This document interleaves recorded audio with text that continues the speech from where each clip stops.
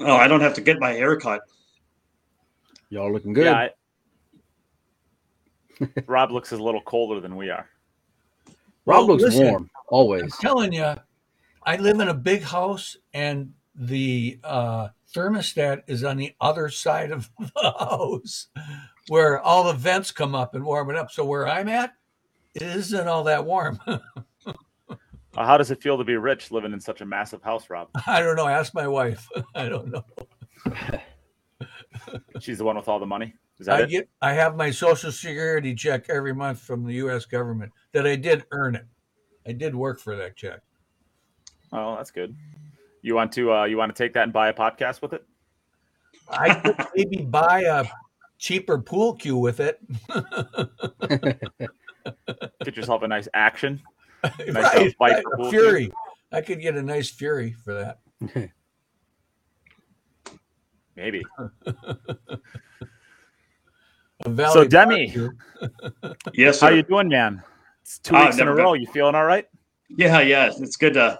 Well, it was January was kind of a tournament month with Derby and Turning Stone and everything. So now I'm back from the tournaments. I don't have any tournaments for a few months now. I'm just running the boot camps. Pretty solid from here till June. I've got 1 week off in April that corresponds with the Super Billiard Expo, but I don't know. I might just work really hard the first half of the year and then play a few more tournaments the second half. Nice. Anything on your radar that you're definitely playing? No. At this point, I'm just working for a while.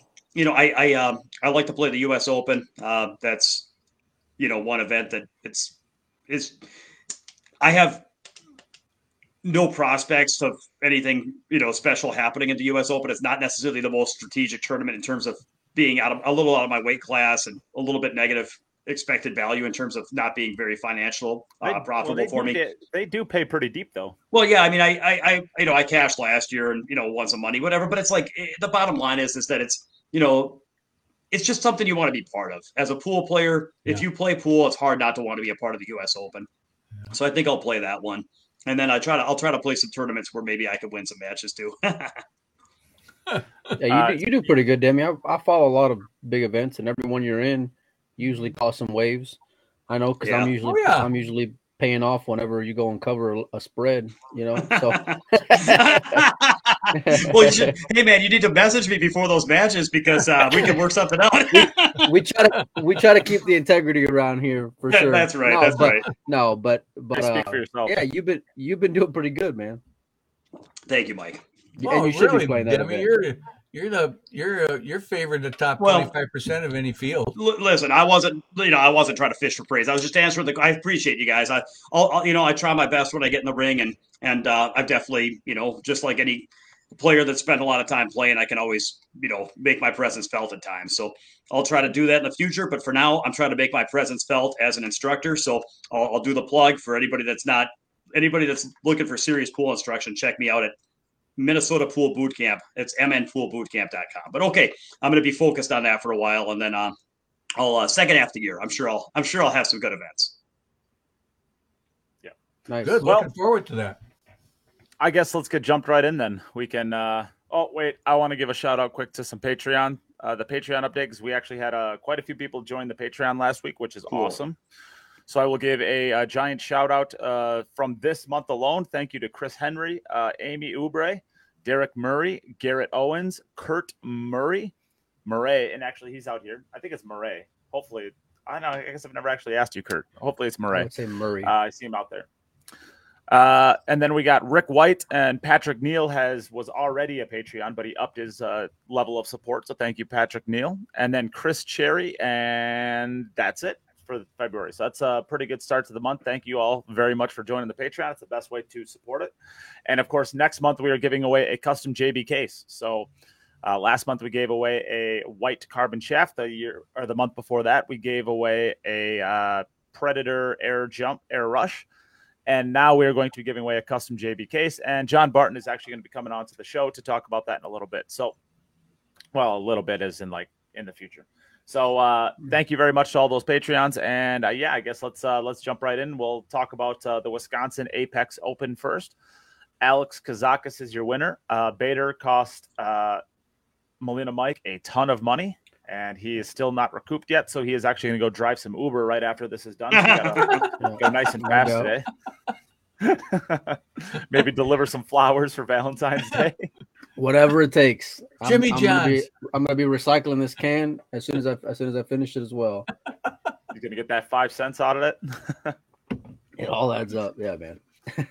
No, I mean that's cool to see for Bader. I mean, he's kind of been knocking on the door to get a decent finish for a little while now. He's made a top 16. Had a couple deeper runs in a couple other events. It's a good finish for him. I mean, I don't think many people knew who he was. Well, certainly coming into this tournament. He beat Shane, I think, last year in the World 10 Ball, and that was probably his biggest, I guess, cap on the feather, so to speak. Before then, not a lot of people had heard about him. But he plays 10 ball good, and he had a really good break. That was something that, for me, and a big reason why I lost some money, I guess, was because I didn't see that break until later on in the tournament whenever they were putting him on the TV table. Because if you saw his consistency there, it's no surprise to see his success. But yeah, he had some moments of dog in it when he was missing some spot shots. So that's something he's gonna have to work on, and I'm sure he would say the same thing. But all in all, it was a fantastic event, and kudos to both players. And even I think it was Yap and Levan, I think, came in third, fourth. So they all had some great finishes as well. Yeah, he's I think I played Bader. I think I won that match at Turning Stone in January, but him and he did really good at Derby too. Didn't he make like a final 8 at Derby Youssef, too? his road dog, Youssef. Oh, his road part. I'm sorry. Okay. Yeah. So he had, I'll tell you what, man, there's been some really good players come out of Kuwait. I don't think I saw them around, 3-4 years ago, but now there's it seems like a little bit more, and they all have that same style. Now, I can't remember. Is Omar El Shaheen, is he Kuwait as well? Correct. Omar is, Yeah. They all play the same style. Like when I played Bader, I mean, like really, really just super big strokes, super offensive, just, get down, fire at the hole with big, a big, free swing, lots of power, lots of aggression, and real loose, real straight. They weren't, maybe not as, the game management and the percentage play and all that. It was just like, I'm just going to catch my gear, shoot everything in the center of the hole. I've seen it. They all kind of play that same style, and I'll tell you, and they also, so I think they have a very offensive game, and then they're also a lot of confidence, man, a lot of belief. I mean, to make it to the finals of an event like that, and to make the, and of course, Omar, make it the final. They just, a lot of confidence, a lot of aggression. It seems to be, that's a good combination of Poole. Oh, it is. When you can execute, that's the thing. Yeah. And they're able to, with Youssef, that was kind of his breakout party at Turning Stone. I think he even got in the final 4, if I'm not mistaken. Yeah, and I think he had, Mika. I'll tell you what, he went really deep. He had Shaw 8-3 on the winner side to get to the hot seat match, and then at 8-3 he missed an opportunity and it went 8-4, and then he blew one more chance to go 8-5, and then Jason ran out the set. He ran out, broke, and ran 4. So it's like he had Shaw 8-3 playing really, really good. I watched that match. He was playing really good. Nice. Yeah, he was definitely the steal of the event, I think, for a lot of people, and surprised a lot of people. Because I had Darren when I saw the guys going and playing, I had Darren winning, and those two met up in the final 16. And I think Darren won the first set and then lost in the shootout. I think the second set. I mean, he lost the second set and then eventually lost in the shootout to Bader. But I like Darren in that event because when I did see him on the TV table, I mean, he was just playing smooth. He didn't have a care in the world. Like it was just every ball was going in. He wasn't. It's really like what Demi was saying. It's a contrast of styles because Darren's going to play the right shot. He's not going to take flyers. You're not going to see him play, crazy 3 or 4 rail position. He's going to keep things really simple, textbook, control his cue ball. And I think that's what got him, all of his success. But yeah, after seeing Bader later on in the event and then seeing his break, it's no wonder why he was able to come back. I mean, he really had a great 10-ball break. Let me ask you this, Mike. Do you think that the style of somebody's play favors different formats? Like in this race to 4-2 sets with a shootout, do you think that somebody like Darren that plays real steady, real percentage, real just, like not making a lot of, do you think he's going to do well more often? Or do you think it's just everybody plays their own style and whatever works? I don't know. Like I'm not sure because that's the $1 million question for a lot of these guys. It's like, That's a when do good you, question. yeah, because you have your finger on the pulse, right? When are you going to be aggressive and put your guy on your heels? Or when are you going to go and play, defensively and just try to just pick them apart, keep them in jail, keep them kicking. Um, I'll tell you this, for a format like that, it's really wide open and any of those guys can go and get there. And it sounds cliche, but it's no BS because I'm not saying Bader wasn't supposed to get there, but there would have been a list of guys in front of him that, were supposed to get there before him. But he's got the capability, he's got the skill set, he's got a big break, and he can go and pocket balls, So if you give him a couple of opportunities, you're gonna get buried. And it's real easy to kind of get in tilt, man. I mean, Yap had him. Bader missed like 2 or 3 spot shots in a row, and you just saw what the pressure just ate Yap alive because he's never supposed to miss those spot shots, or at least make 1 out of 3, because he had 3 chances to go and put Bader away and he didn't. But that pressure of that format, man, it just really makes it beyond exciting to go and watch because you're never out of it until the guy goes and wins that most important second set. Yeah, and I think I would agree. I think that as long as they have, at that level, any style could win as long as they have an effective break and a lot of and they're ready to deliver when it counts. As long as they're ready for the clutch and they have a big break, that's kind of the requirements of that format. What do you think, Nate? Yeah. What was your mindset, Nate, when you played? Not to miss every single ball that I shoot at. And I didn't. I made 4 balls the entire tournament. You did good, buddy. Yeah. Progress. No, I mean, were you aggressive or passive aggressive or what were you? So I'm not going to lie to you, man. Those tables, these pros make them look super easy, but I'm telling you what, you got 4.5 inch, you got the 4 1/4 inch pockets, and you are playing on like really deep shelves, and those rails do not react like a Brunswick. I mean, if you hit the rails on those things, it's not guaranteed to go after that cloth settles in. You touch the rail at all, and it's not guaranteed to go. Those tables play brutal. Those pros make them look so easy, but most players I think are playing on 4 3/4 inch pockets. And, there's actually a lot of pool players that have never even played on 4 1/4 inch pockets before. And you just don't realize how tight those things get until you're looking at it from 9 foot away and you're trying to shoot, an 8 ball or something like that into a dark pocket at 8 foot away. It's really super tough.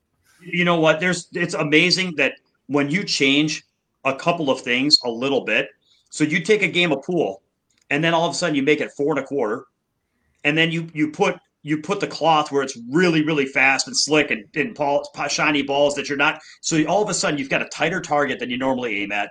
You've got conditions that make it a little bit like when you use side spin, it doesn't curve or deflect the same as you're used to. Your cue ball's not quite as tight, so you're not as confident, you're not as connected with the shot, and you're not getting as good a position.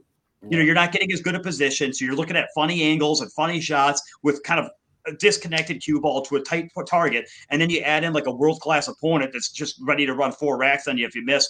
You just make a couple little tweaks, and it almost doesn't feel like the same game you've played all your life. And it's like going from pool on a 9-foot table to going and playing Chinese 8 ball or something. It's like, it's still the same balls and a stick, but it's way tougher. And I think that it's really tough, man. It's just, I've gone through it where you get in there and it's like, I play on my table at home with my, I'm used to the table.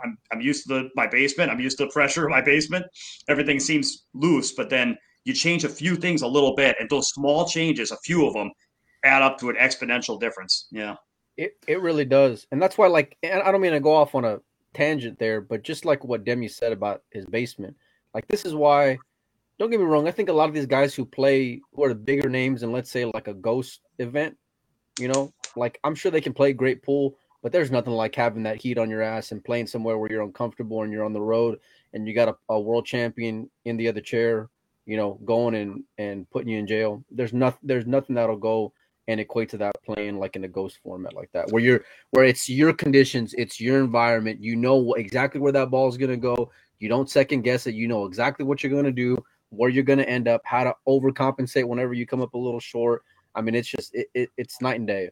Well, and what it reminds me of is we had Darren Appleton on last time, and I'll tell you the one thing he was talking about his performance. He was playing the game great. He's like, yeah, I just haven't been in that situation enough, and I need to put myself in that spot more. And then I also remember last year when Carl Boyes was on one of our podcasts talking about, oh, what was the event where they had like the 7-day rolling group. Everybody's trying to graduate out of their What's group. going on right now? It's the Premier Yeah. League, but the format. Yeah, we'll talk about this on a little so- bit. But that format is different now, and I don't like So- it. But go ahead. So in any case, when they were trying to get when we were doing our predictions, Carl went down the list and we were all kind of making our predictions. And Carl's like, "This guy's been in a lot of matchroom events lately. This guy's been in the ring lately. This guy's been in the ring lately. These are the guys." So like when Carl was making his picks, it was like, who's had the most recent experience at the highest level of competition? And when Darren, so it's just that's a common theme. There's nothing anybody can do in their basement to prepare for what it's like in that environment. And so you have to bet on the people that are putting themselves out there again and again.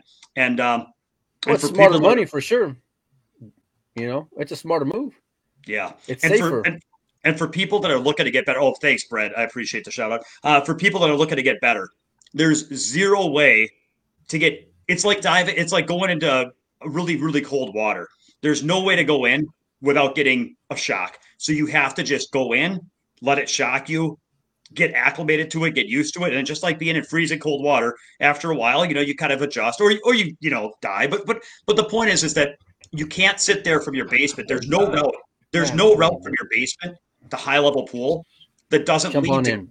that doesn't lead to getting out of your comfort zone to the point where you just break down a few times, and you just have to say, okay, am I willing to do that? Do I want the payoff enough to go through that experience and just and that's why I want to play the U.S. Open once a year. Is even if I don't mind playing Turning Stone Derby and some of these other like national level tournaments, but I like to play a couple of events every year that are just so difficult that they just they kind of I don't want to step down from that level of play somewhat in my life because I know that you got to stay conditioned, right? Well, you like to test yourself too. And where's your game at, really, compared with other Well, players? I mean, there's tiers, Some Sure. people are fine in their comfort zone, and some people like to get, like the Nates, you'll go in and play in that event. You want to get uncomfortable. You want to test yourself. That, and it's close by your house. So, Yeah, close enough. Yeah, I mean, I was actually kind of lucky with my draw. I got to play 2 world champions. no big deal, right? Not bad. That's cool. I got to play, depends on how you consider your 14.1 world championships. You get into some really, really weird waters there. But, if you counted those, I think there's 5 world championships between the 2 players that I played against. Mika has 4 and Jonas has 1. It's pretty good. Well, if it was Charlie's event, I don't know how much credit it gets, but I'll leave that You're alone. getting some shout outs here too, Nate. Yeah, I mean, Jonas is is he the current junior world champion? I think he might I think be. so. Yeah. I think he's the current junior world champion. I mean, there's a couple of other decent players that have had that honor. I think Fedor was a junior world champion. He's I think we've seen his name around a couple times. He might be playing okay these days. There's a ton of monsters that have been world junior champions. A ton. Yeah.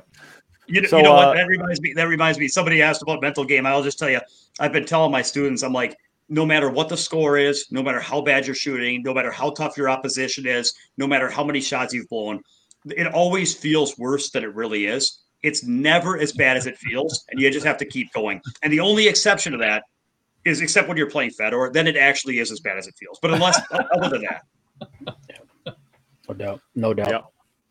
Nope. I can. So I guess a long way around this to answer your question of how it went. I guess I kind of want to transition that into. I don't think we're done talking about this event and everything else yet, but I do want to transition it into a different topic, at least in the near term. So I was involved with Predator, helping them set up their events in Michigan and now in Wisconsin. So Michigan, I want to say was it 2 weeks after? It was 1 week after the U.S. Open last year, because I went straight from Atlantic City to Michigan to set that up, or to help set that up. So this is something that I honestly didn't know, and I work pretty closely with Predator, I guess, on a lot of different things. The tables that they're using right now are actually the 3rd generation tables. So the first time that they were ever seen was last year in Arizona. So they have completely rehauled their table 3 times. which is crazy to think about. But, well, their cloth is currently on their, I want to say their 7th iteration. So they went from changing their cloth came out, I believe the first ever Arcadia sponsored event might have been the virtual event that One Sport did last year. And then the VG Battle of the Sexes was the second one that they ever did. So that would have been, I guess, February of last year, where the Arcadia cloth was revealed. And it's now on its 7th iteration of different things. So this to me tells me 2 things. One, Predator released their stuff. Oh, and I should say the balls are on their 2nd iteration too. Everyone knows they had the Arcos 1. Now they're on the Arcos 2. One, Predator really wanted to get their products out as fast as they possibly could because they wanted to start this tour. 2, they launched them way too early. Absolutely way too early. I mean, if you're on 7 iterations in less than a year, or about a year, I guess, with your cloth, you release that way too early. Your 3rd iteration with your table, your 2nd iteration with your balls, way too early. Point number 3, they are taking every ounce of feedback that they can possibly get, and they are using it to make the best product that they possibly can. So while they released it maybe way too early, they are not just sitting back and saying, like, well, this is what you get. Playing it, get $25,000 for winning it if you want, or don't. We don't care. This is our product. Like, they are actively trying to change everything that they're doing with their products. And I have to assume that this is going to end up happening with their format too. But I'm saying this, like, the players might not like the format, and you might not get Jason Shaw, and you might not get Shane Van Boening, and you might not get Sky Woodward to show up to these things. But I'm telling you what, I don't know how much they pan the crowds, but when they get to a shootout, it doesn't matter what table it's on. It's like there's like a little beacon that goes up in the air, and it just says pressure, pressure, pressure. And and these one of those red lights just going off. It's like the blue light special back in the day with those stupid grocery stores. I'm telling you what, when those shootouts happen, the room goes straight to it. There are 100 people standing around in a giant circle watching these shootouts. And when the shootouts were happening on the TV tables, you're talking like 200 people. And there's only maybe 250 at any given time in these rooms, maybe 300 at any given time in these rooms.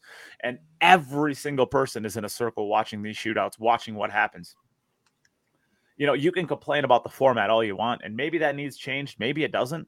But you cannot argue to me that people are not interested in watching that. It's crazy. It's absolutely crazy watching people stand in a circle watching 2 people shoot spot shots. What did you hear from the players, Nate, on that subject? Some fans obviously loved it, but how about the players? You kind of have players. From what I've gathered, you have players breaking down into 3 different categories. You have category 1, which is like Shane, Sky, Jason, maybe to a lesser degree. And they're like the people that are like, we're not playing it no matter what. Like, this format is not for us. We're not interested. Category 2 is kind of like the Darren Appletons, Meek Emin to a lesser degree.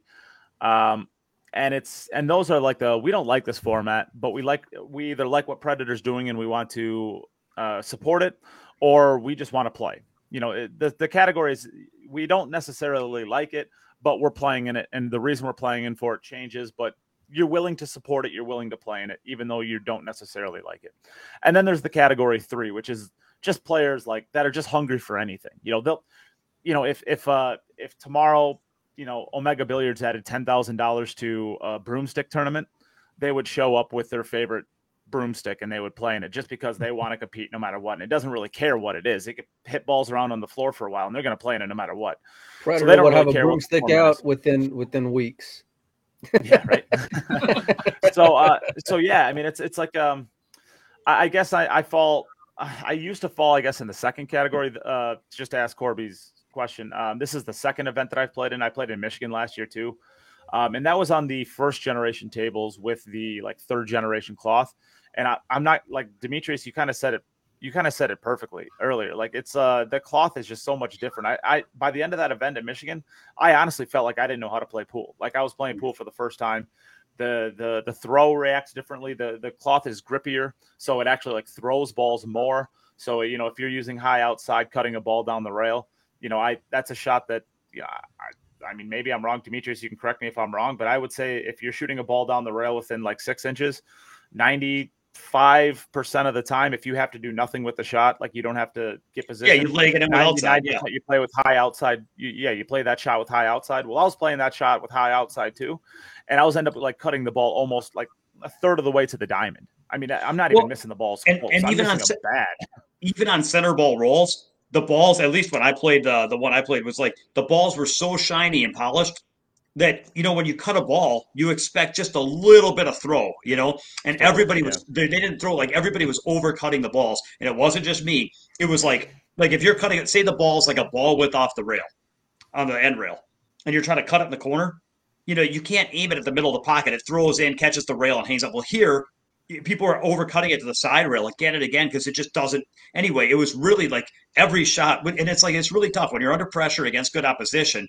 Every shot can already be kind of a roller coaster of adventurous, emotions. And then when you add in like a total kind of like a little bit lost at sea on the tables, it's as far as the format goes, I think that well, first of all, I mean, it's their tour. Anybody can start a tour. I mean, they're a growing pool. And I think that if they could grow the event slowly and steadily and build it up and have more events for players to play and make money and compete, then that's a good thing. And then here's the way I look at it. It's not even them that's making that choice. They didn't decide. Predator maybe technically decided to do this format, but they didn't really decide. Who decided is the people watching. The people watching, the promoters are just following the viewers, man. So if the viewers were really interested in watching Race to 13 double elimination, well then that's what they'd be doing. So it's funny because it's so hypocritical. People are like, oh, I don't like this, but then they line up and watch. It's kind of like Earl Strickland or something. So as far as I'm concerned, it's great, man. It's what the viewers want. It's what they do. Then the only thing about it as me as a player is I look at it just like, if I fly out there and take 5 days and I get to fire one of my few tournaments of the year, and I'm going to go out there and spend my 5 days and my $1,000 in expenses and entry, am I going to get, it's about, do I have a chance to win money? But the other question is, am I going to get play? Do I get some play here? And, am I just going to get play in a format where I miss a ball or two because I don't settle in on the table right away and I'm already eliminated? Or do I at least get some play and get an opportunity to kind of get going and get comfortable and maybe do some back and forth battling and stuff? And from what I've seen, I think that format is fair in the sense that you actually get some play. And if you drop one set, you get a chance to play a second set. And then if you lose one match, you're on the B side, and maybe there's still some soft spots where you can maybe get through a match and kind of catch a gear. And it's not, and then they have a single elimination, redraw, whatever. So it's like, I don't know, man. I feel like it's very, very fair for the players. You get good play, you get good viewers. Go for it, man.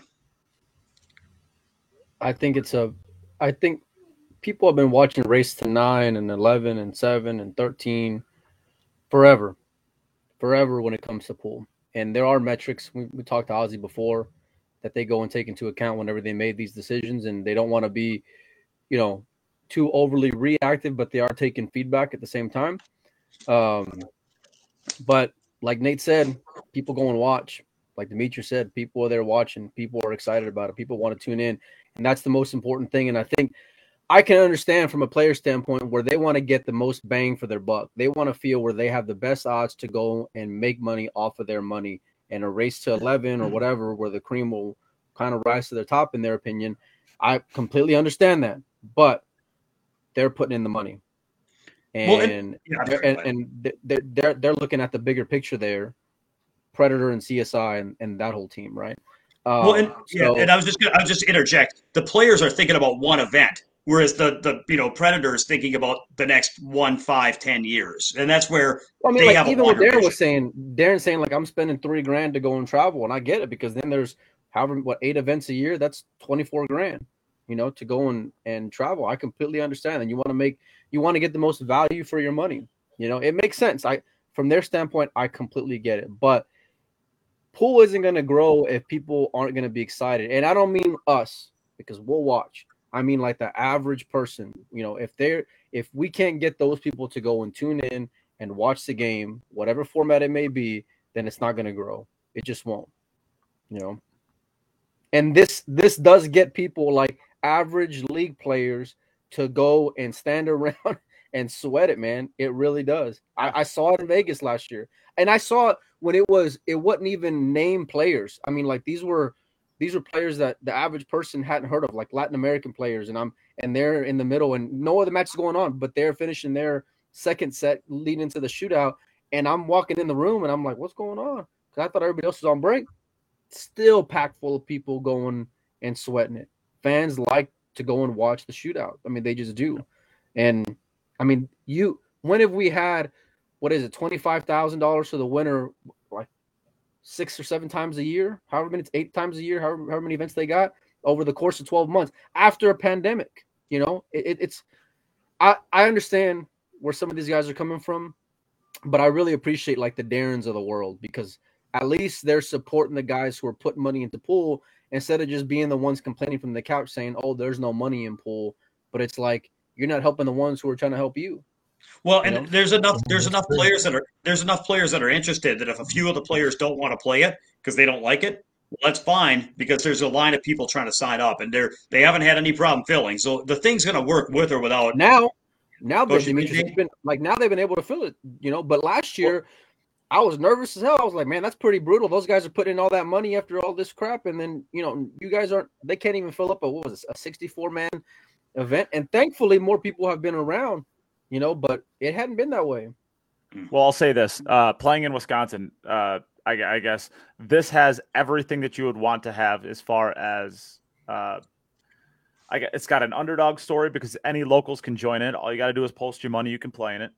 It has hometown heroes, so you can have the best player from your area play, and you can also have your world champions that show up, and you can also have your up and coming players that are trying to make it pro. I mean, this has everything. So, I mean, one of the great parts about this, when I was playing against Mika Immonen, I started my first match, and he wins the first game, and then I win the second and third game. And when somebody made a post about Nate being up 2-0 against, or 2-1 against Mika Immonen, there was people came down there. I probably had about 30 to 35 people. Sorry. Well, let me get to that part of the story. All right. Give me a little time. So I had about 35 to 45 people that were just watching my match that were just locals, like from Madison, or they're from, somewhere in Wisconsin, or, they're just, friends that know the podcast or something like that, whatever it is. They came down and watched it. And we had probably more people watching my match because I was up against Mika Immonen than what was actually watching the stream table at the time.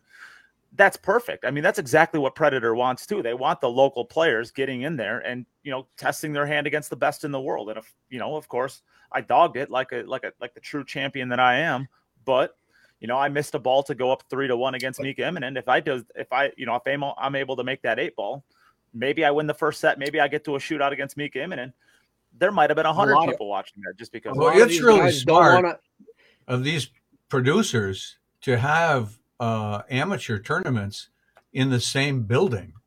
No doubt. As these Predator events. Right. I mean, look at the BCA Invitational years ago out at the Riviera. I mean, there's 3,000 amateur pool players there watching these 64 world champions play also. So combining those things makes a big difference. But from a pro standpoint, they don't want to be having a chance to lose to a shortstop.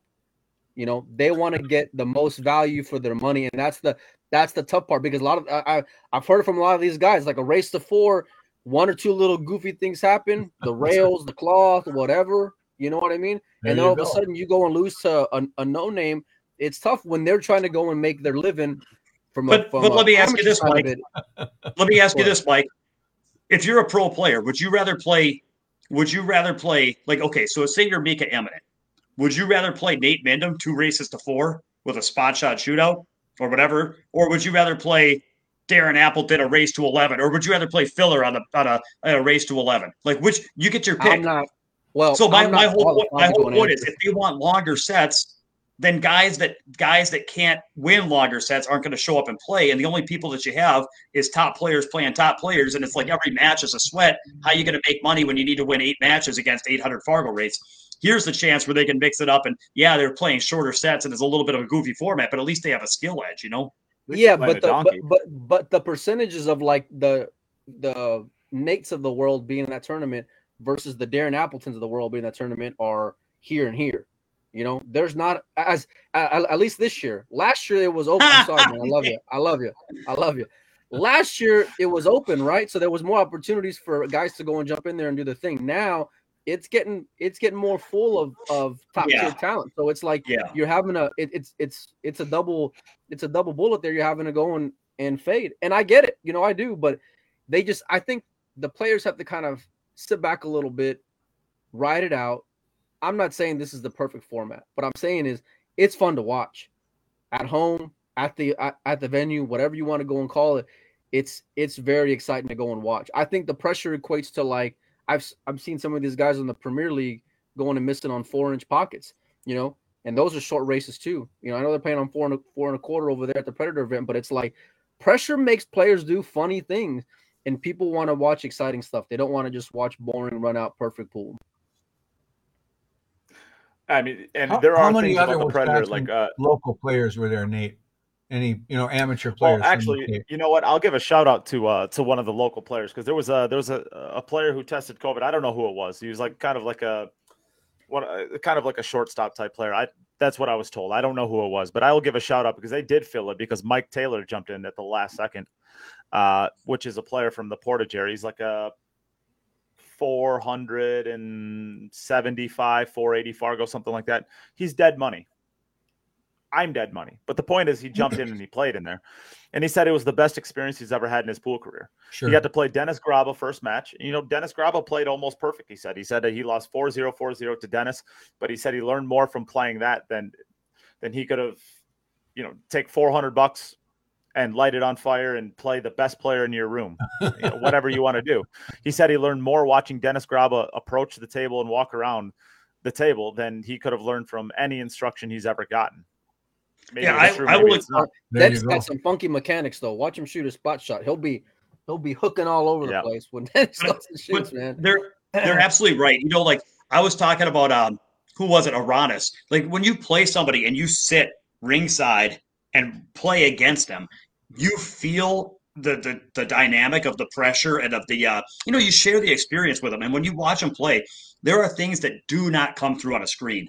And if you get face to face and down and dirty, like it's totally different. Like I'll remember my favorite was like James Aranis.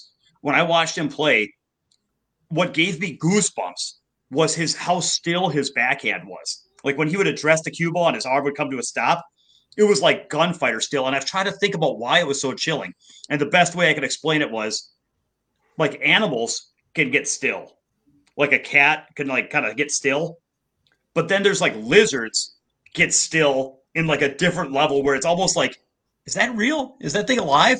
And it's like his hand doesn't just get still. He gets like lizard still. It's like freeze. It's just so calm. It's just so calm that like you can sit there and tell somebody you have to relax when you play pool. You have to not move your body around. You have to settle into the shot. You can say those words, or you can watch James Aranis from 5 feet away and just, oh, okay, that's a totally different picture than what you would have formed in your mind just by listening to instruction. And I don't mean to diminish instruction. I mean, that's what I do. But yes, playing good players, and somebody's mentioning like mixing the pros with the amateurs. Yes, it's the best thing you can do. You've got to get it. You got to try. Yeah. But I'll give a shout out to some of the Wisconsin guys that actually noticed in here. Mason Cook played. He's kind of like a borderline shortstop, I would say. He's trying to make a move. He's been playing every event. Yeah, he's playing a lot. Tyler Meyer played in the event. Jeremy Seaman, he's not a Wisconsin guy, but he's a top player. But I mean, he's still local. He's playing in every single one of these, so I think it's fine to give him a shout out. Let's see here. We also had Brian Keeling from the La Crosse area played in it. That's awesome to see. Did Fetkenhauer play? Jeremy Fetkenhauer signed up and played. Daniel Ludwig signed up to play.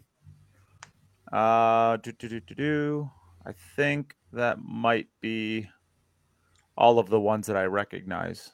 Of course, there's Tyler Steyer, but he's obviously belongs in this, so it's a little bit different. But yeah, so there was a handful. How did Tyler do? Tyler did not do well. I think he won maybe 2 matches or one. I think he won 1 match and then lost his third. Yeah, he lost to Pius Labutis. Well, I want to give everybody. I want to give anybody that wants to try a little tip on how to practice with the format. So if you want to play your version of the Ghost, whatever level ghost, whether you play 6-ball ghost, 10-ball ghost, whatever it is to make it so it's a fair race for you. You play 2 races to 4 against that ghost, and you have to win both sets. And if you don't, it goes to a shootout. And the way you run the shootout is like this. You figure the ghost is 75% to make every shot from the kitchen line. So if you go to a shootout, you flip a coin to see if you go first or the ghost goes first. And if it's the ghost, you flip 2 coins. If it comes up heads, the ghost misses. But if either coin comes up a tail, it made that shot, and now you got to make your shot. And you can play it all the way out with 4 flips of 2 coins. And then I play it where if I go back to the second hand, the second shot where I'm shooting from a diamond away from the end rail, then I just give the ghost 50-50. I feel like if I've won 1 out of 2 sets, I pushed on a spot shot shootout to get to the secondary, I'll give it 50-50. And if I can outplay that, then I deserve it. There's some guys who can fire some spot shots out there. What's that now? So there's some guys who can fire in some spot shots out there. For sure. So anyway, and you can adjust it if you want to make if you want to make it tougher, if you want to roll a 6-sided die and the ghost has to roll a 6 to miss the first one, you can do whatever you want. But like, that's just a way to make it a little bit more fun, because when I play the ghost, if I know that the ghost is, then I'm going to get chances. Like, and the other way you could play the ghost modified is the same story, is that instead of you get the break and then every single time you get the shot, you kind of know that, hey, I'm up 3-1. I'm going to get more opportunities if I don't get out here. But if you play the ghost where every time you run a rack or every time you play your rack, then you can flip a coin to see if the ghost wins their rack.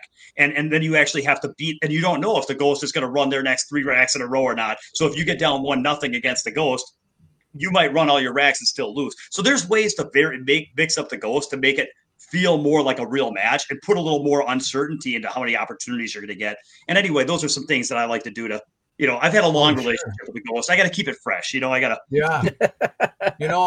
I met a player one time. It was actually Mark Wilson's son. It was Jamie Wilson at the time, but he changed his name, I believe, to Jamie Barracks after that at one point. And I was sitting next to him in a tournament one time, and he had made an error right after playing. He sat down, and I was just gabbing with him about it, and he said what he does to practice, his objective is to make 200 spot shots in a row, and if he doesn't, he starts over. And I went, "You're kidding me, right?" I said, "You're absolutely kidding me. I don't believe you." He says, "Oh no, I'm telling the truth. I mean, so you get to 198 and miss, you go back to 0. He goes, "Yeah." And I do it till I make it, till I make 200. That kind of dedication. It blew my mind at the time. I looked at him and I was kind of scared of him after that. Before you borrow a line out of that book, like for me, if I have to take into account like how long the sun is likely to burn before it burns out. So I have to consider that while I'm setting my goals here. Yeah, right. Yeah. 200 might be a stretch. That kind of stuff you don't hear every day from pool players. Do you guys remember that little? Is way out. Remember that little fad that they had a couple, I don't know, it might have been like a year and a half ago, where you have to shoot the spot shot and get your cue ball back into the kitchen to shoot another spot shot into the opposite corner. Remember that? Yeah, you remember that trend that happened a couple of years ago? I did it pretty good. Yeah. There was like that Russian girl. I'm blanking on her name, but she had like 23 or something like that. I mean, it's just, I tried doing that, like just basically kind of going off of the idea of this. I tried doing this, and I got the first time I tried it, I think I got to like 6, and then I tried it again and got to 2, and then I missed my first shot, and then I javelined my cue through a wall. That's me. I'll practice the idea of like, and all of a sudden I can't do it. I can't. Yeah, I mean, like just the idea of like, I can't even do that, and it's like 6, 7, 8, 9, 10 at a time. 10 at best. And how would you just get to 200? Dude's hitting 200. 200 he's hitting. God, it's brutal. 200. I just don't get it. Like I don't have. We're 40 minutes in. We're 40 minutes in. We hadn't even brought up Kazakis. Yeah, well, I did mention his name once. One time, the guy. Well, off the event. I think that's pretty strong praise. Like he wins an event like that, we're just like, yeah. But where would you rank this? Like, I mean, obviously he won Pool Masters last year. That's got to be his career win, right? Where would you rank this in his career? Would this be his second best win, or no? He's probably won some on the Euro Tour. But this is a big win for him, right? But it's starting to kind of become normal for him. Like we're not surprised, right? Well, I love seeing him. He getting looked the pretty monkey off his back. pretty overjoyed at the whole thing himself. Yeah. That internal He was that relieved. came out with him at the end of there. He's also won a Kremlin Cup too. I know that. No, but I think this is payday wise. I think this is probably second right behind the Masters for him, if I'm not Nice. mistaken. Yeah. But Nice. Alex played smooth in that Masters, especially in that final where he was just superb, you know, And if and you consider 9-0 over Shane Good, no big deal, right? But the reality is, and Alex would say the same thing. He's had moments in his career where he had a lot of dog in him, you know, and Yeah. so for him to kind of get that monkey off his back and then follow that up here, you know, and every event he's in, he's always playing well, you know, he's always. And then it's he's the always dream solid. shots that you make, you know? I mean, every now and then, these pros are all great, but then it's when you kick the ball's in the center of the table, you're at the other end and you kick it in. Well, And you make it. he's playing you for a final, playing spot shots, and when you have a history of missing balls at crucial moments and to kind of handle it with the poise that he did, Yeah. shows his maturity as it's Oh, grown yeah. throughout the years, and how his ability to go and process pressure and handle it, and then still execute at an extremely high level. I'm a big Kazakis fan. I mean, I'm super happy for the guy. And that's why for anybody that gets in the ring, you know, like I said, you got to get in the ring, and then you can't worry that I'm going to get in the ring and what if I dog it? It's like if you look at that as defining, like, oh man, I guess I don't have what it takes, or I guess I'm just not supposed to be a top player. It's like, yeah, you got to look at, like I've always said, like here's you and here's where you want to be, and in between the whole path to get from here to there is losses, missed 9 balls, chokes, meltdowns, bad days, plateaus. You can't get from here to there without going through that. So you just have to say, hey, I'm willing to go through that because in the end, it's going to be worth it when I get there. And it's just, you can't. And Alex is a great example of that, man. He didn't let that stop him. He just kept going, man. I don't know how many times when you saw him on the TV table where he's just like this or like this and just shaking his head, and you just see his pain and his anguish and his misery, and then when he gets his moment, it's all gone, and he's there back at the table. And Alex wasn't always able to do that, you know. Well, that's the great thing about pool. You know, but I love seeing the emotion of it though, because you see him go. Because in those races to 4, it's really like, damn, every ball is pretty important. Every safety, you have to go and lay it down because, and on top of that, it's win or break, and you can go and make the 10 ball on the break. So it's like one mistake can really go and just bury you before you ever know it, you know? And, but no, I mean, and I think his last 4 matches, if I'm not mistaken, all went to shootouts. So if you thought he couldn't handle the pressure before, go look at those results. That's pretty strong. And on the road, he beats Kachi, beats Federer, and he's in the final doing spot shots against Bader, you know. And Levan, don't forget about Levan Corteza. Oh, Levan, yeah, Levan's a boss. Yeah, no doubt. That was a great match. I didn't mean any disrespect to Levan, but yeah, I mean, I love seeing these guys and just see their development and just see them have successes, you know. How often does it work out where like every match you play gets easier and easier, and you're still playing Levan Corteza in your 3rd match? Yeah, I mean, and for a lot of money. Fedor, Kachi, Levan, and then Bader. Yeah, I mean that's pretty strong, you know. And I know they're not going to go and take these results into formally into account when it comes to Mosconi Cup, but like as far as rankings go, right? Not going to hurt him. It'll be in the back of their mind, you know. It'll be in the back of their mind, you know, Alex's successes outside of Matchroom events, and just see names that he's going and taking down, and just see him go and handle pressure, because I think that's the biggest success of it all for him, you know. Well, I'll tell you what, he's gotten a monkey off his back. That's the reason why Kachi made the Mosconi Cup last year, is because his success outside of Matchroom, the World 10 Ball, and then the Austrian Open. Yeah, but back then they didn't have these like more or less stricter parameters to kind of stay within, right? So, but it's like they're human, so they're gonna go and think about these things. Like, I agree with you, Nate, because I don't think the World 10 Ball got him there. I think it was that win in Austria after the fact that just forced their hand to where, how can we leave this guy out, you know? With nothing that Fedor added to his resume. Yeah, exactly. Exactly. Yeah. So I guess let's give the final. I guess Levan Corteza and Aloysius Yap get third, fourth. Dennis Graba, Atlanti Kachi, Jesus Atencio, and Jeremy Seaman get fifth through eighth. Pretty good event. Atensio's going to break through. Jesus is going to break through, man. He just seems like he's knocking on the door and knocking on the door. He just can't be like, I don't want to say in awe of some of these guys. Like, you can't think of it like, it's an honor to go and play Shane. It's an honor to go and play Yap. Like, you're in that mix. You got to go and get there, man, because he's got the ability and he's got the talent and he's got the break. That kid can be smooth. I mean, real smooth. He reminds me a lot of Didi about 3 years ago. When you're right, and when James's timing is on his break, it's a lot like Jesus. When his timing is just pure, because James has a break sometimes that are just, it's beautiful in 10 ball, you know, where everything is just like one fluid motion.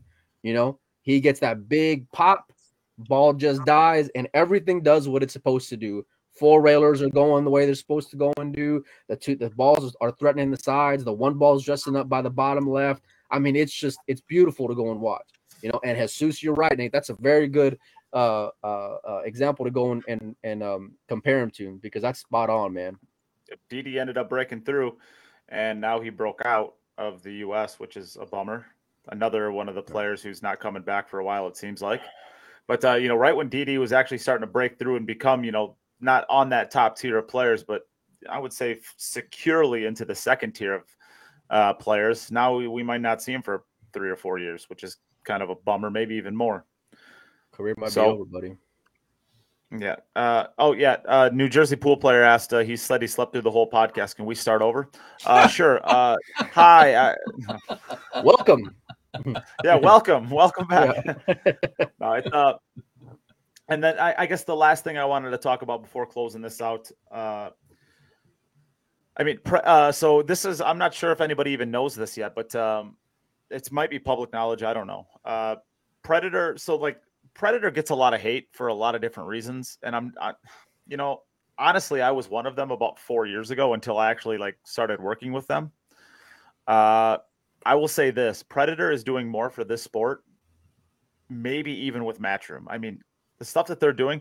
So it hasn't been announced yet, I don't think, but they're actually doing a Canadian Open this year too. They're going to be inventing basically I don't know if you want to call it the sister tournament or the sibling tournament of the U.S. Open. They're creating a Canadian Open in Calgary. I believe it's in Calgary, Canada. And it's going to be another, I want to say it's another $100,000 added event from Predator. Yep.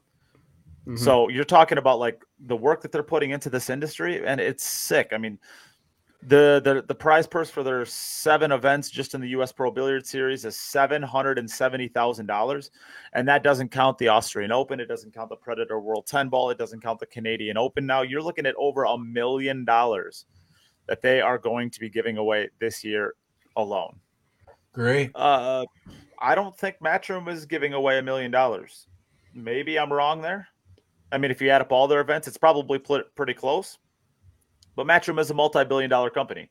Predator is a multi-million-dollar company. I mean, I just... What is going on with you, Rob? Oh. What's that? Okay, better. Your mic changed. What did you just do? Oh, really? I'm off? Well, we can hear you. It just got really different. It changed. Oh. What'd you click? Anyways, whatever. I mean, at the end of the day, Matchroom is doing amazing things. I'm not trying to denigrate what they're doing. I just want to highlight properly what Predator is doing. You're talking about $1 million given away in prize funds this year, and that's guaranteed. It's not like they're going to say oh, I guess we only filled 20 of the 64 spots at but the Ohio Matchroom's Open. reach is just gonna. I love what Predator is doing, but Matchroom's reach globally. Yeah. I mean, you can't compare it. Well, what I'll say is I just want to put it in proper context. I've seen a lot, from since the Camel Tour to the IPT to Bonus Ball, to a lot of different things where people have tried to start stuff. And what I'll say is different about what Predator's doing. All those other, I hate to say it this way, but you can almost tell which events are destined for greatness, and growth, and which ones are legitimately for the players and are good ones to support. When the events are hey guys, we're going to have some amazing things in your future if you invest in us now. So we need you to come show up and play and go negative and contribute a bunch of money. And you need to take the first step here. And then someday it'll pay off for you. And I hate to say it, but that's kind of, I mean, that's how the IPT was a little bit, like a lot of big promises, maybe a little bit of bait on the hook to get some people excited, but then really asking the players to spend tons of money playing qualifiers and playing all these things. And then it just fizzled and everybody was stuck. And meanwhile, with like bonus ball, the same thing. Like, hey guys, we want you to take a leap of faith. Take a leap of faith. Give us some faith. Give us a chance. Give us your faith. Predator's not doing that. They're like, no. We'll show you. We'll put the money where our mouth is. We'll prove it. We'll prove it. We'll prove it. We'll prove it. And they are proving it again and again. And when you have a company that goes out and proves it instead of asking for a leap of faith, you know they're legit. They couldn't even fill events last year. And the year after, they're adding more money.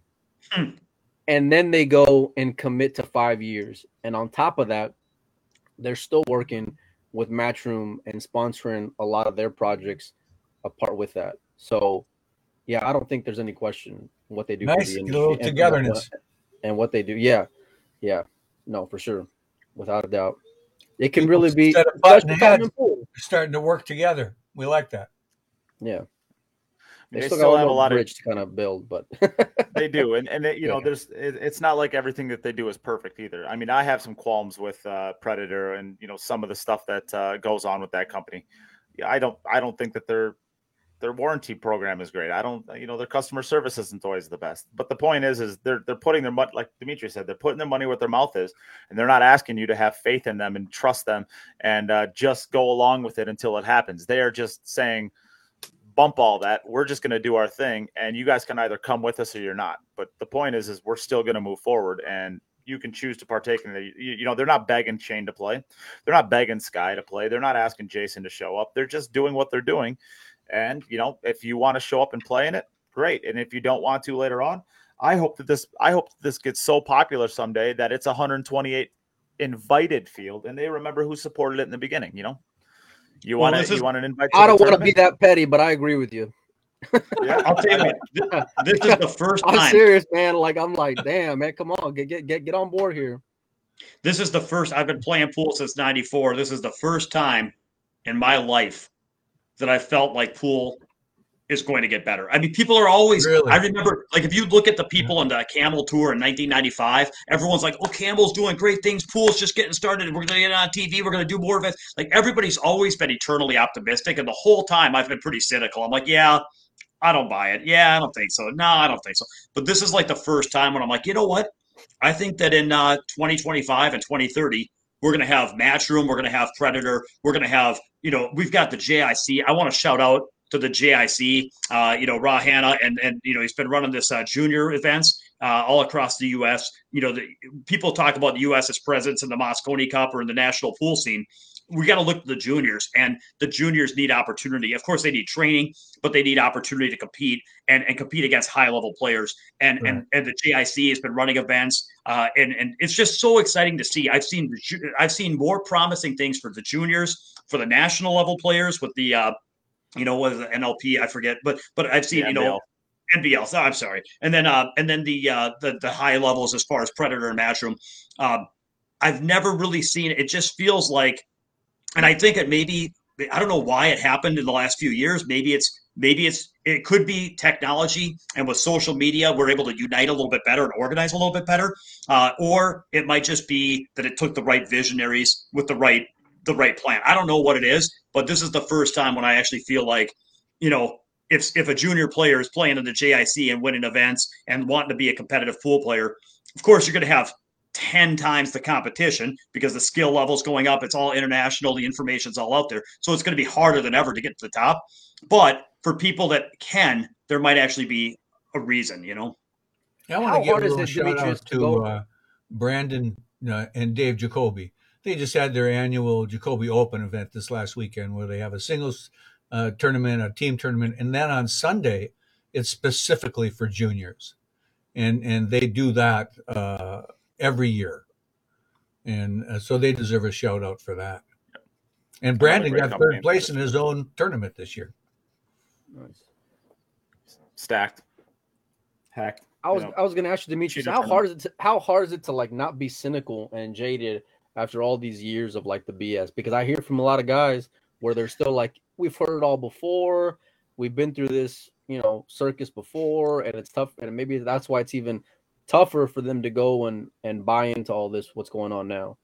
Well, I think what it is that Poole. Honestly, the only way I can say it is that my expectations have probably been lower than anybody else's for decades. Where every time anybody ever got excited about anything, whether it's bonus ball, whether it's IPT, whether it's any individual local tours or national tour, I was always just like, yeah, I don't know, man. I'll believe it when I see it. I doubt it. I'm kind of skeptical. He's done that to me. He has done that to me. Demi, I got a question for you. And so, hang on. I'm just going to finish this answer. So because my expectations are super, super low, then when somebody actually shows me something that's real, even if it's not, everybody's making $100,000 salary with benefits, even if it's just, but it's not, it's a non-zero, real, net positive established contribution to the game. They've exceeded my expectations because I had none. I think everybody else they want so much and they dream so big and they're so enthusiastic about so many things that everything's a perpetual disappointment to them because it's not as big or as fast or as much or whatever. But for me, I just think I was so cynical that like when somebody actually came along and did something, I'm like, oh, look at that. That's not failing. Right. I don't know. Right. Your training program, you could say right now, honestly, is doing very well. Probably in your own mind, you're saying this is pretty good. You're pretty busy. Your full schedule. Would you say that 10 years ago you'd be in the same place if you were technically as good as you are 10 years ago as you are now? Do you think you'd have the business you do now? It's interesting that there's two parts to this. One is am I able to deliver on when somebody reaches out to me and comes into Minnesota and trains with me for 3 days, can I deliver to them? And that's the first question. Whether or not I was personally able to deliver to them or not 10 years ago, I don't know. Say you were able to. But the second half of that is letting people know about who I am. And so I have to thank Nate for, like letting me participate. I couldn't do what I do if it wasn't for people like Nate who built, and to help people hear about me. There's no way. Sure. And I'm not the kind of guy. I'm not the guy to do that. I can't do what Nate does. To grow a brand, it takes a special person that has. I mean, I see how many posts that Nate Mindham posts on Facebook, and it's like to have to be out there running raffles and connecting with people and sending private messages and sending packages and boycott posts and doing podcasts and running podcasts and answering questions and shaking hands. Like, oh my God, it's like. He's on the campaign trail. I mean, if he wanted to run for president right now, I would think that 2024 he could maybe pull it off. So anyway, it's like if it wasn't for people like Nate, I couldn't do this. And 10 years ago, there was no podcasts and there was no social media and there was no YouTube for Poole other than just a couple trick shots. So no, I don't think that if I just went out and told people, hey guys, if I just shouted into a cave that I'm doing training, it wouldn't have worked. No, the social media certainly has helped that. Evolution. Who's this little cutie you have down there, Molina? That's my little monkey. Yeah? Yeah, he's my baby. My youngest. Molina, Mike knows what that's like. That's like Molina's life too, huh?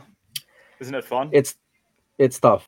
It can go. It can go. It can wear down, and it's hard to find a balance. And there's no do it like this book to learn the right way or the wrong way. It's completely blind and you're just trying, and it's unique and different, and it's scary, but it's rewarding. And but not financially.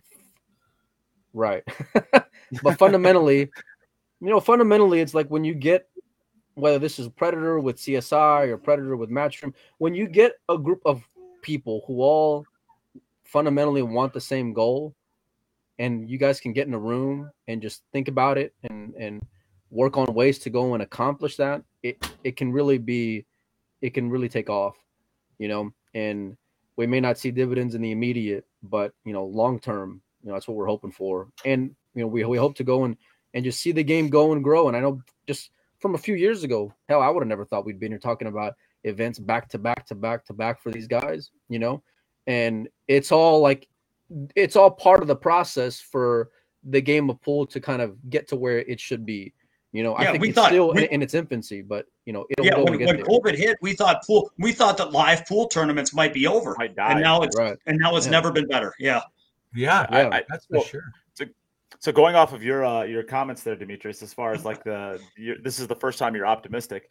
I guess the reason why I know this is real right now, or it at least really, really, really feels real. If Matchroom pulled out tomorrow and just pulled their entire pool division, there's still Predator that's pushing the industry forward, right? We're not losing everything. Back in 2007 or about 2007 was the IPT, right? If the IPT pulled out, the industry lost everything. It's gone. It's done. The women's, when they lost ESPN, it was done. It was gone. WPBA still existed, but nowhere close to what it was. Even the WPBA is making a pretty decent resurgence right now. They're adding back to their calendar for the first time in a long time. With Predator's help. I mean, let's not go and undersell that, because Predators also is also helping out with their event. I think they're doing a Vegas event too. So it's like they're not just taking money and just putting it back and filling their pockets. It's like they're there going and putting it back into the sport. That's fantastic. So kudos to them. I guess when I'm looking at the industry right now, like and bonus ball, whatever it was in like 2013 or whatever it was, I don't even remember when that was. It lasted for 8 months. That was all pool had basically, and once it was gone, that's it. You go back to the Campbell Tour in the late 90s and Campbell Pro Tour. Yes, there you go, Nate. The Campbell Tour was done in like 98 or something like that. I was 6. So I mean, once that was gone, same amount of facial hair. Pretty much. So, I mean, you're kind of in this situation where like, something will pop up and everyone's like, oh my God, this is the greatest thing since sliced bread. And then it goes away and the industry is dead. It's dead again. And until some visionary comes along and does something. And then it's around for 1, 2, 3, 4, 5 years, dies. The entire industry is done again. It's dead again. And it just, you have all these different things, but go ahead. I was going to say what's exciting about that too is when you have one person, like whether it's Kevin Trudeau with the IPT, when you have one person that runs the only hope of pool, it's easy for them to get on a power trip, to get greedy, to get short-sighted. But when you have multiple events, not only are you diversified and like the alligator, you've laid many legs so that many eggs so that some of them might make it to maturity, but there's competition and now they have to compete against each other, and then they can't just have some selfish person that's going to just do what's best for them. It's like they have to start. Competition is great, man. Absolutely. And you're getting to the point where like, if Matchroom pulls out tomorrow, which I don't think they will, but if they did, is the industry going to take a hit? It's going to take a massive hit. But is it dead? I don't think so. If Predator pulls out tomorrow, is the industry going to take a hit? Yeah. Is it going to be dead? No. You still have. I mean, to a somebody else will take their place. The only thing that could really degree. The only thing that could really hurt at this point is if you shut off the podcast. Yeah. Yeah. Right. Yeah. The podcast is everything, right? But like, even if you pull out Predator and Matchroom, like there are still hopes, right? The NBL could be huge. I mean, at least in the US, the Euro Tour, maybe they'll take some lessons from what Matchroom did, and maybe they would grow. I mean, you're not completely dead even if Predator and Matchroom pulled out, and I think that's why I think it's different right now, and this is actually a real movement. Is all of our eggs aren't in one basket, right? I mean, there's it's 75% of our hopes are still probably wrapped up in Matchroom. 20% is wrapped up in Predator. The last 5% are from the NBL, the Euro Tour. We got to teach you some math, buddy. Yeah, well, I'm not very good at it. So.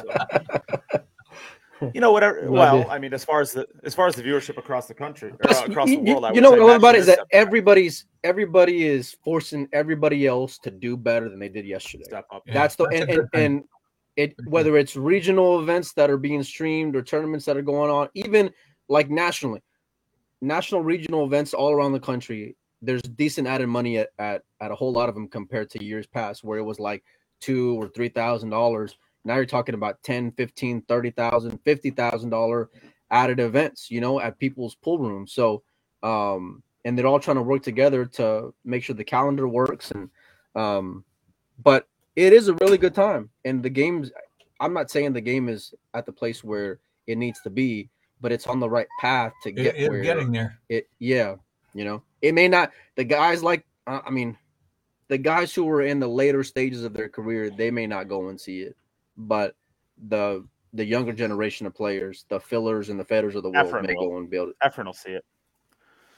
Efren's going to be around for another 40 years. If Efren sees it, I get to see it. Yeah. Well, fortunately, chess is on the upswing too. So Queen's Gambit came out. He's got options. That's all I'm saying. Tell you what, that Queen's Gambit, like Rob, that like there's one thing that if I only brought you on the podcast for your suggestion for Queen's Gambit, that's good enough. I mean, that show was amazing. That show was awesome. Oh yeah, that was like, did you watch it, Demetrius? Yeah. Oh yeah.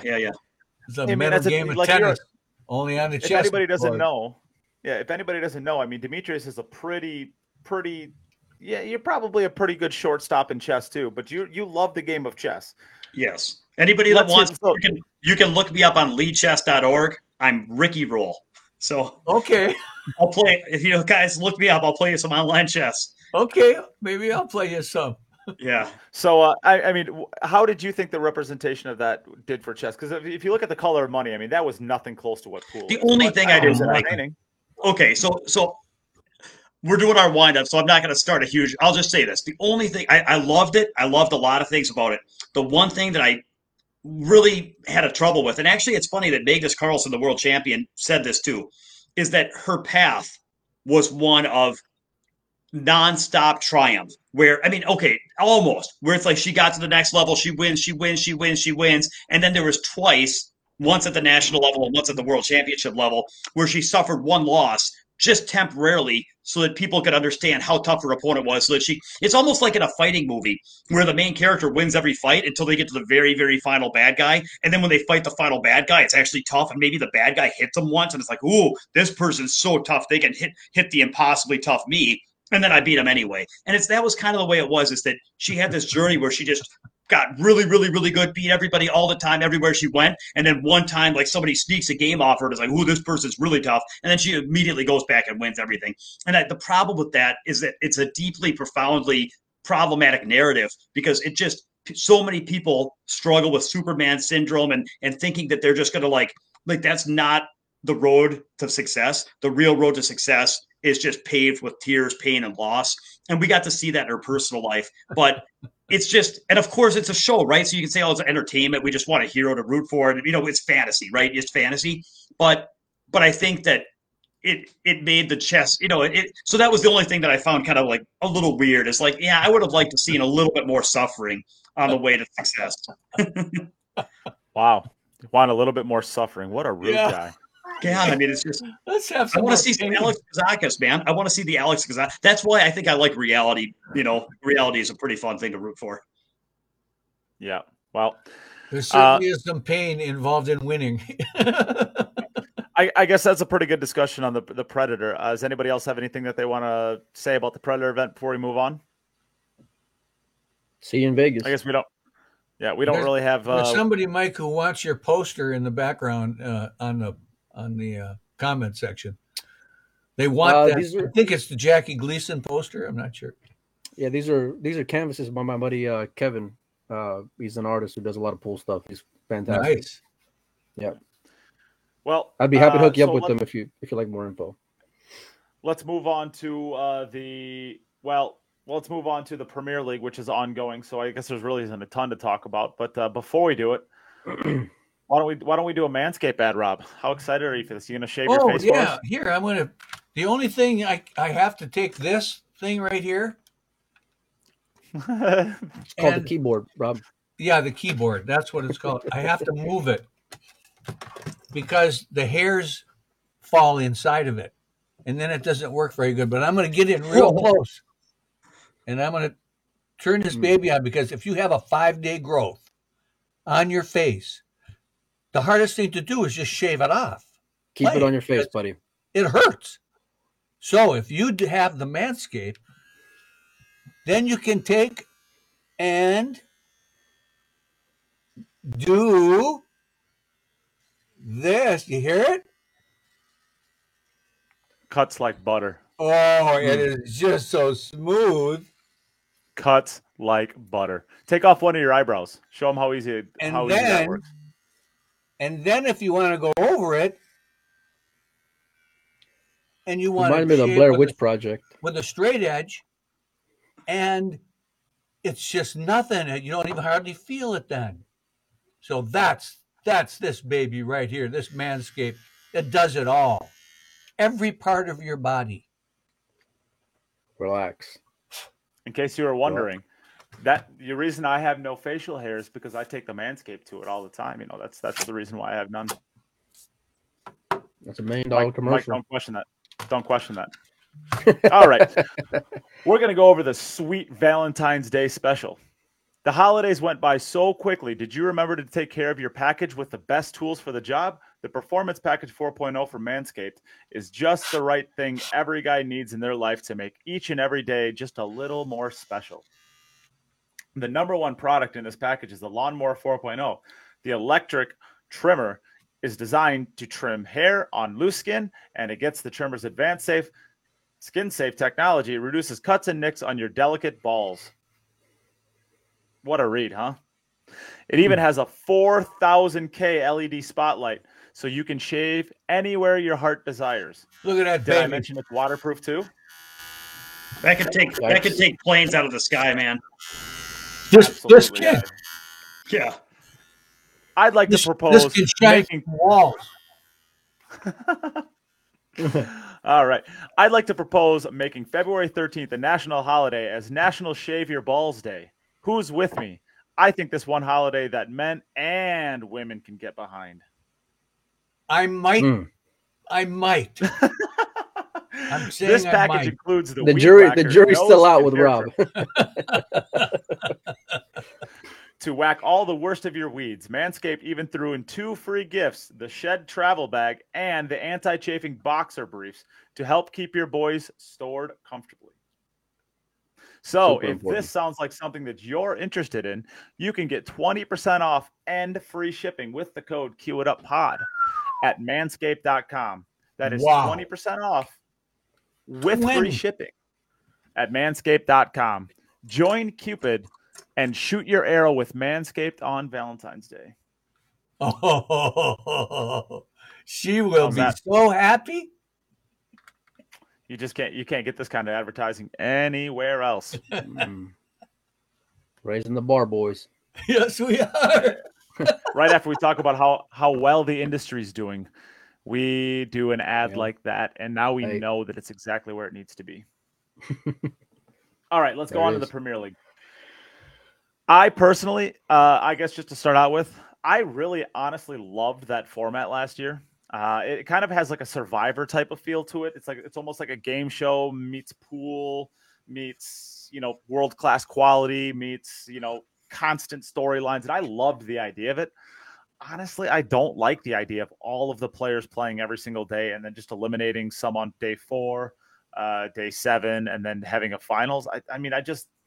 I loved the idea of like having your ranking up high enough that you get to qualify into the early days and have the best chance of making money. And honestly, I just honestly think that the format before was better. But with that being said, it's still the best pool in the world, right? So I guess what do you think, Belina? Mike, you look real angry about it. No, I'm not angry at all. I like it. I do. It's a lot of pool. It's a lot of pool, and it's race to the 5-9 ball. It can be exciting and thrilling and compelling. It's massive swings because of the alternate break. So it's like, even of a 3-1 lead, or we saw earlier today where Kelly Fisher had Shane. I think it was like 4-1 after Shane missed an 8 ball and a 9 ball. I mean, you can't win in day 1. In all of his matches. Oh, I don't know about that, but I know he was certainly down in all of his Kelly. matches today. Today. Oh, today. Okay. Yeah, I didn't get to watch a lot today. This morning, and won all of them. He won all of his matches down 5-4 or 4-1, I think. I like seeing these guys go, and it reminds me a lot of the Predator event in the sense that it's a lot of like pressure packed, and you have to go and play really great. I love the 4-inch pockets. Shane missed an 8 ball and Shane missed a 9 ball. It's like you can never get too comfortable because you have to really bear down and focus and execute and make sure and put the ball down. I don't think you can't lose it in day 1, but you can put yourself in a really bad hole, and we saw that with Max yesterday. But Yeah, I mean, it was different last year because you had guys coming in like at different stages, and whether there's benefit to that or not, I don't know. But I like that everyone's playing everyone, so it's not like different groups separated like it was before. Um, and I mean, it's some of the best players on earth right now. I know we're missing a few guys, but it's the talent level is phenomenal. So that much I can appreciate, and I'm just seeing those guys play on 4-inch pockets is just a real treat, man. Because if it was on 4.5, I'm out. Forget it. I want zero part of it. I love the referee racking. If you got just as much chance of getting slugged as the next guy. So I think that'll go and even itself out. And like the guys were saying on the commentary earlier, it's like even though it's a race to 5, you're really playing a really long race with everybody else to get to the most wins to secure your spot. And then once you get, I think it was after day 5, you get into the top 10, I believe, something like that. So there's 16 that they start out with, and at the end of day 5, I think 6 go home. Gone. Yeah, and they're guaranteed some money, which is good for them. It's kind of brutal. That's after Wisconsin because Kazakis, and Yap and Kachi, they kind of they didn't look that great. They didn't look that sharp, and I'm sure they were jet lagged and everything else. But I know that all 3 of them were in Wisconsin on Sunday morning, and I don't know about you guys, but I don't sleep the best on a plane. I can a little bit, but I don't sleep great on a plane. So when you're talking about, like, let's say they have a noon flight out of Wisconsin, they're not flying straight from Wisconsin to London. They're flying from Wisconsin to Chicago or to New York City or to somewhere. So you're talking about a 3-hour flight probably from Wisconsin to wherever they're going. Let's say an average of 2-hour layover, something like that. And now you're looking at an 8-hour flight from there to London. You're looking at, from start to finish, from the moment you walk through the airport doors to the moment you leave the airport doors and get to the event, you're looking at about probably 16 to 20 hours. And that puts you there in the middle of the morning, probably right when you're about to start. So you're not sleeping basically from Sunday at noon, going through all that travel, and then you're showing up and being expected to hit balls within probably 2 hours. That's brutal. They did accommodate them in the sense that they moved their matches to the evening session. So, I mean, in that regards, they were flexible with them and were understanding. Nice. They weren't just throwing them out there and, leaving them to go and get eaten by the wolves. They weren't accommodating? Yeah, for sure. I mean, they could have put them in a bad spot. Let's say one missed flight, then it's like, you're going and scrambling, finding someone out of Europe to go and fill in. But Matchroom always does a great job. I like the second channel. I wish it had commentary as well on it, though, on the YouTube. Dazen, for me, has been great. I haven't had any issues with it at all. I don't want to complain, and I don't really have anything to complain about. But it's a lot of pool. We're talking about 10 hours a day of just nothing but 9-ball pool, and with all great players. And as someone who likes to gamble a little bit, I like betting on them, but it can really go and torture you because race to 5. I mean, even though someone's a favorite, you can have Kelly Fisher going and beating Kachi. You can have Kelly Fisher up 4-1 on Shane. So from a number of different standpoints, if you're laying odds on the money or you're laying a game, I mean, it can really make it fun pretty quick, and you can get busted pretty quick with that amount of matches every day. Trust me, I know too well. Demetrius, how much fun that is. Any thoughts? No, I don't have much to say. I haven't really been watching this one. I've I don't know. I had a couple things going on, but I'll probably start tuning in now. So I've got a day or two before my next student flies in, so I'll probably get a chance to watch some in the next couple days. There you go. Yeah, I've been. We're going to talk about it. Yeah, I've been loosely watching. I mean, with Darren being here the last 2 weeks, Darren and Mika being here the last 2 weeks, I've really struggled to get anything done. So basically, I'm trying to catch up in 2 weeks worth of not really doing all that much. So, I mean, everybody who won a prize for the Mika and Darren matchup, you know that you haven't got it yet. But I'm looking over right now I'm going to end up shipping out 39 packages today. So I finally got all those boxed up and ready to go to the airport. So, sorry, did I say airport? The post office, and I'll get those shipped out. You can hand deliver. All right. Here's everything I have to get done. This is my organization right here. You're just going to show up at their door. Yeah, right. Hey, well, airport, take these. Have a real job. I mean, come on. This is a real job, all right? That's It just what I doesn't just pay. said. It just doesn't pay. I have a real job. It just doesn't pay. Come on, No, Alicia pays you. I've been watching a little bit. I watched Shane's matches. I watched Sky's matches. Sky actually, like, for not competing, I thought he looked okay.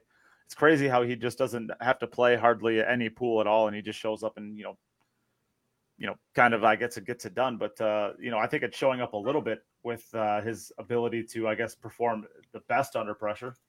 I would say that in this type of format, that he's certainly not huge dog to get beat in any sort of his matches, but I think that we'll see. He can we'll break see one kind of of the how spot this 9 goes. ball. He can break one of the spot 9 ball. He's currently 2-2. He plays Jason tonight for his third match. We'll see. It's kind of it's almost brutal. Max Leschner, in his first day, he had to play 5 matches, and he just turns out that he just didn't play good pool. He dropped 0-5 in the first day. It sucks that you have 5 matches on a day that you just don't you don't have your best game. And maybe if those 5 matches were on day 2, that maybe he'd be 5-0 right now instead of 0-5. But I think it's a little weird to have somebody play 2 matches on the first day and have somebody play 5 on the first day. But maybe it's a little bit different because they're trying to accommodate the other players. So maybe you have to wiggle it around. I'm not sure exactly how they do the scheduling. So I guess in the grand, but some guys just find a way, man. Like in the overall, like some of these, like Shane's down 4-1, he finds a way. But 9 ball, I mean, you guys know pool can be brutal, man. It's like 1 or 2 funky things, and you're talking about alternate break, like it's tough. It's very, very tough. Demi, when you're down, do you have a different mindset? Do you just grab yourself by the knockers and go, "Hey, I'm digging in"? So I'm really I'm very, very, very forgiving to myself about outcomes.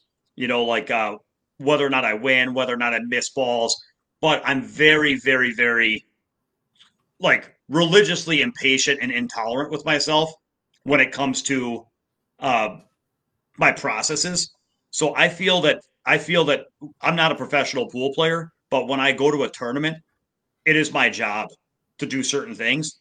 It is my job to make a good decision, make my best effort, take a deep breath, and put a trusting stroke on every shot. If I'm going to play a safety, I don't just get to sit there and be like, things aren't going my way. I guess I'll just skim this ball and go up table, and hopefully I get a hook, or hopefully it's good enough. It's like, no, it's my job. Even when I don't feel like it matters, even when I don't feel like I'm up to it, even if I don't feel like I'm good enough right now to get the cue ball to go where I want to, or if I break it down, like how I feel is fine, and how I'm, what thoughts go through my head. I don't care how I feel or what I think. When I have certain beliefs, and I care about my beliefs and my behavior. And it's like I believe that I can do my job, and that there's no level of breakdown that I could have to where I can't make my good decision, decide what I want to do, commit to it, get down and give my best effort. And if I can honestly say that I do that, then I can handle the downswings. But if I don't do that, if I let the results and my mindset about those results start impacting my efforts and my shot selection, or whether or not I really commit or put a good trusting stroke, like that's not okay. And then it's like, well, then I have to ask myself, like, then I don't get to, you don't get to do that. It would almost be like this. Suppose you got to the finals. If you showed up and played your best and lost, which would that's one thing. But suppose you didn't even bother to play. Suppose you forfeit your match because you didn't even get out there on time. It's like, no, you got to show up for the finals, man. You can't, if you lose, you lose, but you at least got to get there and play. Well, to me, doing your processes, like if you don't even do your processes, then it's like you didn't even show up for the match. And that's unforgivable. I mean, like you can see I'm ranting. So it's like that. Well, that's I how have important a it is to me. question there for you. So that's how I deal with. I don't really care about downswings in terms of results or feelings or thoughts. All I care about is I am going to do my job, and as long as I do my job, the background is going to be a merry-go-round, a kaleidoscope of wins and losses and misses and chokes and hero shots and cashes and no cashes and hero stories where I beat somebody great and then I lose to somebody that can't hardly play. It's just going to be this big kaleidoscope of results spinning around. Sure. And in the middle of it all, I got a job to do, and none of that matters. You got to do your job. Yeah, I can remember an instance.